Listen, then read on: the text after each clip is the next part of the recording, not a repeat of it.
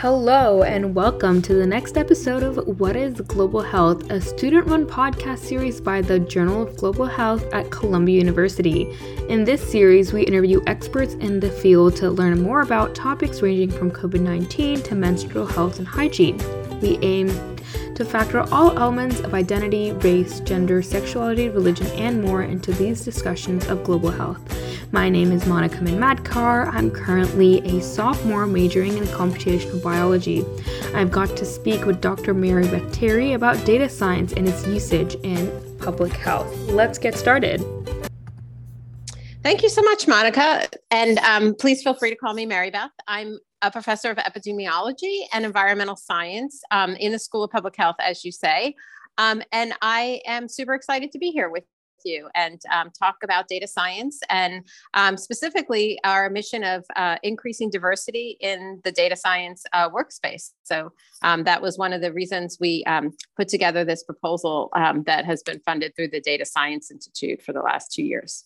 Definitely. So I guess my first question to you would be before we kind of delve into the data science aspect of it is, you got your PhD from Columbia University, you got your bachelor's from George Washington and your master's from University of Washington. Could you tell me a little bit about how throughout your education and getting your master's and PhD, did you develop your interest within public health?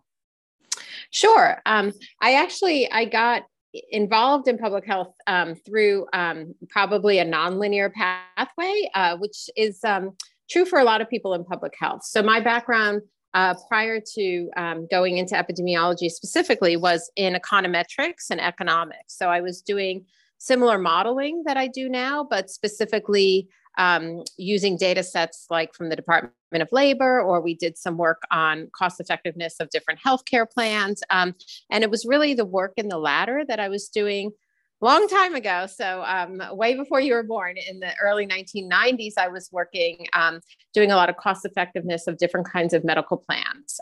And while I was doing that, I got exposed to epidemiology by reading some of the articles I needed to do those research projects. And I really liked the field. And so I got involved in working on different epidemiological projects and then decided I wanted to get my PhD in that. That's super, super great. I mean, you went from international affairs and economics into epidemiology, and now you're working on the intersection between data science and epidemiology and public health, which I think is super, super interesting and really a great way. I mean, it also goes to show that you can always get involved in this vast field of global health and public health, even if I guess your bachelor's or even if your master's is not directly related towards the major, and there are just so many ways to get involved. So I guess my next question to you would be how do you think that data science has been making an impact in terms of the public health sphere and in other spheres as well, in terms of healthcare and medicine? That's a great question, Monica. Thank you. Yeah. So I guess perhaps it's important to think about what is data science, right? So data science is really a lot of different areas. Some people say you know it when you see it. It includes kind of more of the traditional quantitative sciences, at least in public health and medicine, including obviously biostatistics and epidemiological kinds of analyses. But the larger field of data science that's also relevant to medicine and public health has been the increasing use of artificial intelligence and AI-based deep learning methods, specifically in developing clinical algorithms. And that probably was the main reason when I was approached by my partner teaching this class, Dr. Greenleaf, who's a demographer, I was approached to do this with her. And that was one of the reasons I signed on, because really the increased use of clinical algorithms in medicine and public health has really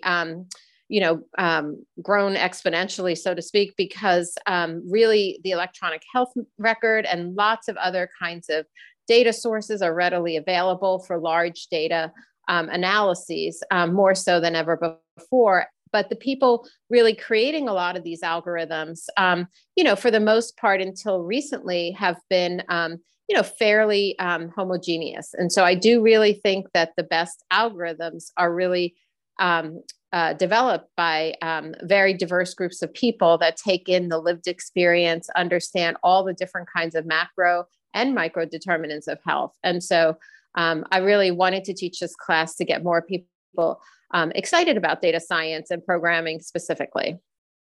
Definitely. I think there is definitely like a lot of, I guess, even from my perspective, a lot more applications that I've seen of data science within medicine and within other aspects of other fields as well that I can see from my friends and my other peers. And I think something that we touch upon, that you guys have touched upon in lecture as well, and I'd love to bring that topic into the podcast as well, is how there are certain issues with big data, and especially when it comes to healthcare and health-related data that is more private and more secure. What would you say are just some of the, with all the benefits on one hand that big data and its analysis can offer the public health field, what are maybe some cons of these type of analyses? Sure. Another great question. So I guess maybe let's start with the big vision of all of this is that, data can lead to more accurate application of population health. So more accurate applications of programs that can be effective in the community for prevention, programs that can really kind of address in a major way through data and through revealing major health inequities. That's the promise, right? From everything from precision medicine, where people are not overtreated, but they're not undertreated, and that the data themselves can reveal really where most of the focus needs to go. Now, the con, as you say, can be very great, as with anything, right? So again, the con can be if, as we live in an algorithmic world more and more, and this is not true only for health and medicine, but is true for all sorts of disciplines and fields, is that those algorithms are developed and trained on the data that they have. And again, not understanding maybe what goes into those algorithms, then, people can be given the false kind of, may have the false belief that those are fair algorithms. And so that's why I think it's super important to have a really diverse group of people, unpacking those algorithms, understanding what are the drivers of health, and really understanding when they can be used for good and when they can be misused. Mm-hmm, mm-hmm. Definitely. I think that's a really important point, and a really great point at that, especially pinpointing at the usage of data and how, when, and where it can be used. Could you talk maybe a little bit about, kind of going back to your background and how you got into the field? Could you talk maybe a little bit about some of the research that you have conducted within like the intersection of data science and public health, and how you have maybe advanced your knowledge or your breadth in this intersectionality of these two fields? Sure. Maybe, again, just because I've been around a little while, I can tell you kind of the arc of how much things have changed for studying certain things. So right now, there's a huge potential to learn more and more about how environmental chemicals can influence our health.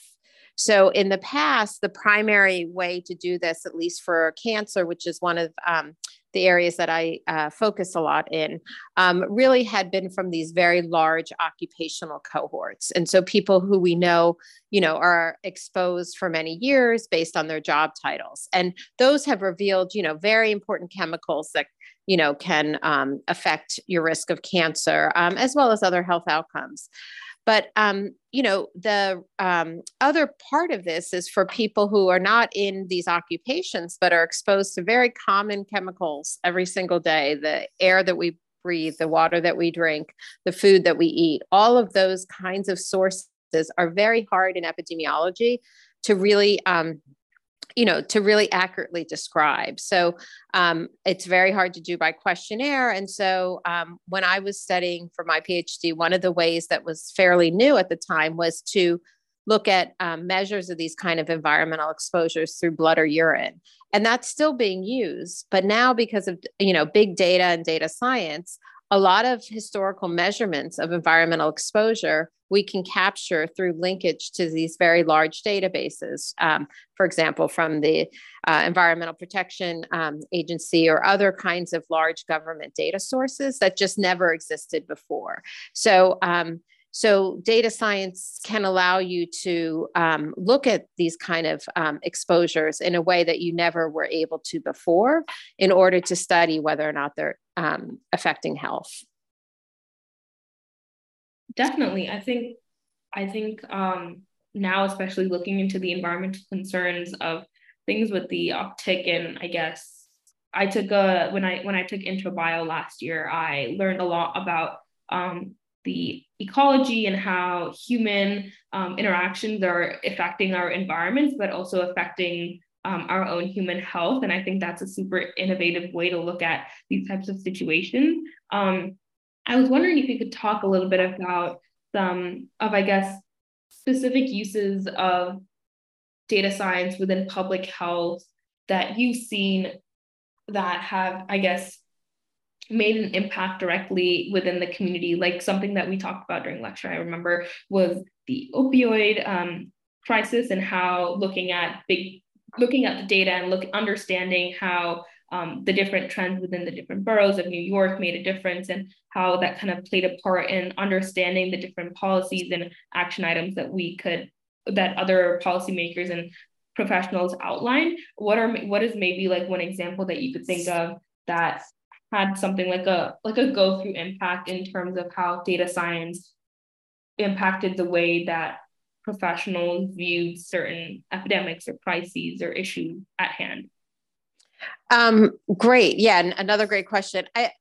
So at its heart, epidemiology really has, very much been driven by data. Now, years ago, that would be everything from like just looking at a spot map, for example, and tracing cases and then what happened with the spread of disease like that. Now, those sorts of things are still done very much with programs that do this kind of interactive mapping.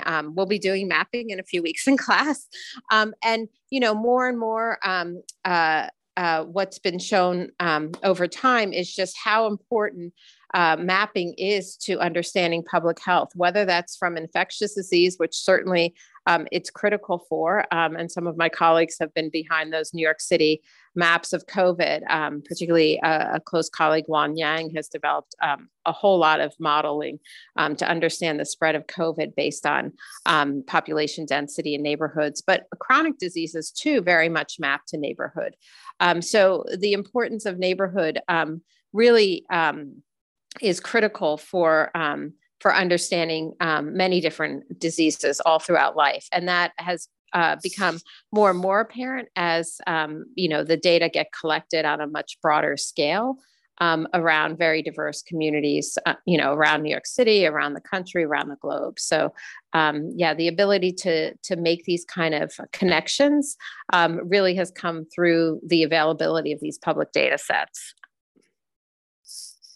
Definitely. Yeah, I think that's a really, really great point. And kind of going off of that, I was wondering, looking to the future now with data science and AI, machine learning becoming ever more changing and ever more, I guess, evolving techniques and technologies, which can be widely applied within several fields, medicine and global health being one of them. What would you think are maybe some future applications that you can see of data science impacting the way that we look at public health and we look at the data that we are given within maybe a certain area or a certain issue or a certain public health dilemma that we would be facing? I think that's a fantastic question. I very much I'm optimistic that the more and more people who are exposed to the data and have data publicly available and have discussions about data and look at how the data were collected and the pros and cons of data, I very much feel that can help move public health forward. So in particular, one of the major areas in the past that I think has stymied public health has been sometimes in the way we communicate findings. In the past, it was more common to have kind of what they call this hierarchical deficit model, where, the public health rules and recommendations are given from up high down to the community. The reality is that for public health and for community health, we need to engage much more in a dialogue model where all the stakeholders are involved in discussing what's relevant, what research should be done in the community, and where everyone has access to the data and is empowered to use the data to understand ways to improve health. So I very much think that the more we can engage people with the data and have very transparent ways of making that data available to everyone and collecting the data in a very bi-directional way so that all parties are part of the whole process, the more and more whatever data that get evaluated and analyzed, then that will be more impactful than to start without that kind of conversation from the beginning. Mm-hmm. Definitely. I think I'm personally, as a computational bio major, I'm really, really excited to see where the field goes in the next 10, 15, 20 years. And how it grows over time, and how the way we look at and how we approach a lot of these situations change. I guess, given the pandemic and given like everything that happened in the past 2 years, it's really important to kind of look at, I guess, that dialogue-based conversations with all the stakeholders involved is something that I think everyone is now personally aware of, because of how the policies, masking policies, and how that may be affected by public health data, and how people need to, like, how vaccines and how all these different things, like different factors, all kind of come together in this very intersecting manner. I think my next question to you would be that, I guess, kind of taking it back a couple steps, how do you think that data science has helped, or could have maybe helped more to understand the pandemic and understand COVID-19, something that I guess has been an awakening for many people in terms of understanding the public health realm? That's a great question. I think that data science has been critical at every stage of the pandemic, and the models were critical in terms of informing policies, particularly in New York City, in terms of our, even within Columbia, our own institutional policies. All of those were data driven. I do think that data science and health communication are tied together very closely, and so both need to be grounded in science education. So I think making data science methods and data science kinds of making it more accessible to everyone at every level, and that the more and more we do that, I think the better we can be in terms of coming to some sort of agreement, rather than having data science be this mysterious thing that is thought to be, only one thing, and it's really applied to every field that we have, and that's why we believe designing kind of the course around an application, which is doing, a New York City Department of Health data brief, would make people interested in learning our programming who might never be interested in learning programming for just learning programming's sake. So I do think the more we make any of these kinds of methods accessible so that people can use them, and apply them within their own setting so that they will then be at the table when these policy decisions are being made, I think that will help a lot. Definitely. Yeah, I think that's a great point. And I guess wrapping it up now with my last question to you would be, what would your advice be for students who are looking to get involved in this field of data science and public health, and to get on better understanding of how computational methods and statistical analyses can be increasingly used to analyze global health issues? What would your advice to those students be in terms of what they should maybe do, or what resources they should maybe take advantage of, or how they should maybe approach these types of, I guess, issues? Yeah, no, that's a great question. I think there are many pathways to improving health. I don't think it just has to be quantitative science, and there's so much important work that's being done in qualitative science too. It's more to know enough that you can be part of the conversation. Most science, the best science, is always interdisciplinary with large teams of people, because that's where you get the most large teams, but large diverse teams, diverse in terms of life experience, diverse in terms of discipline. The more you can get people around the table that are different from one another, the better whatever kind of health policy or risk algorithm you develop and try to validate, the more generalizable and more impactful it will be. So I think if people are interested in public health, well, certainly on either the Barnard or Columbia campus, there's lots of opportunities. We have not only just multiple schools of public health within New York City, but we have the oldest and largest Department of Health in the nation. So there's a lot of opportunities right here in New York. And then, again, I think the value of always being a student. I know that might not sound fun for me for being a student right now, but I do feel like that's where, a data science and methods will always evolve. But if you feel kind of grounded in the principles of quantitative science and statistics and other kinds of principles, then, however it evolves and the data sources, you'll be in a good place to, critique things in a very analytical way. Definitely. I think that's a great point that you bring up, that people can get involved in both the quantitative and the qualitative methods, and just learning about the opportunities available here at Barnard and at Columbia within both of the campuses. And I think that's all from me. And thank you so much, Mary Beth, for taking the time to interview. It's been a great pleasure talking to you and learning more about the intersectionality of data science and public health, and how its applications, whether it be future or present or in the past with the pandemic involved. I think it's been a great opportunity to learn more, and for our listeners as well. Thanks for tuning in to this installment of What is Global Health? We hope you enjoyed, and as always, be on the lookout for new episodes every other week.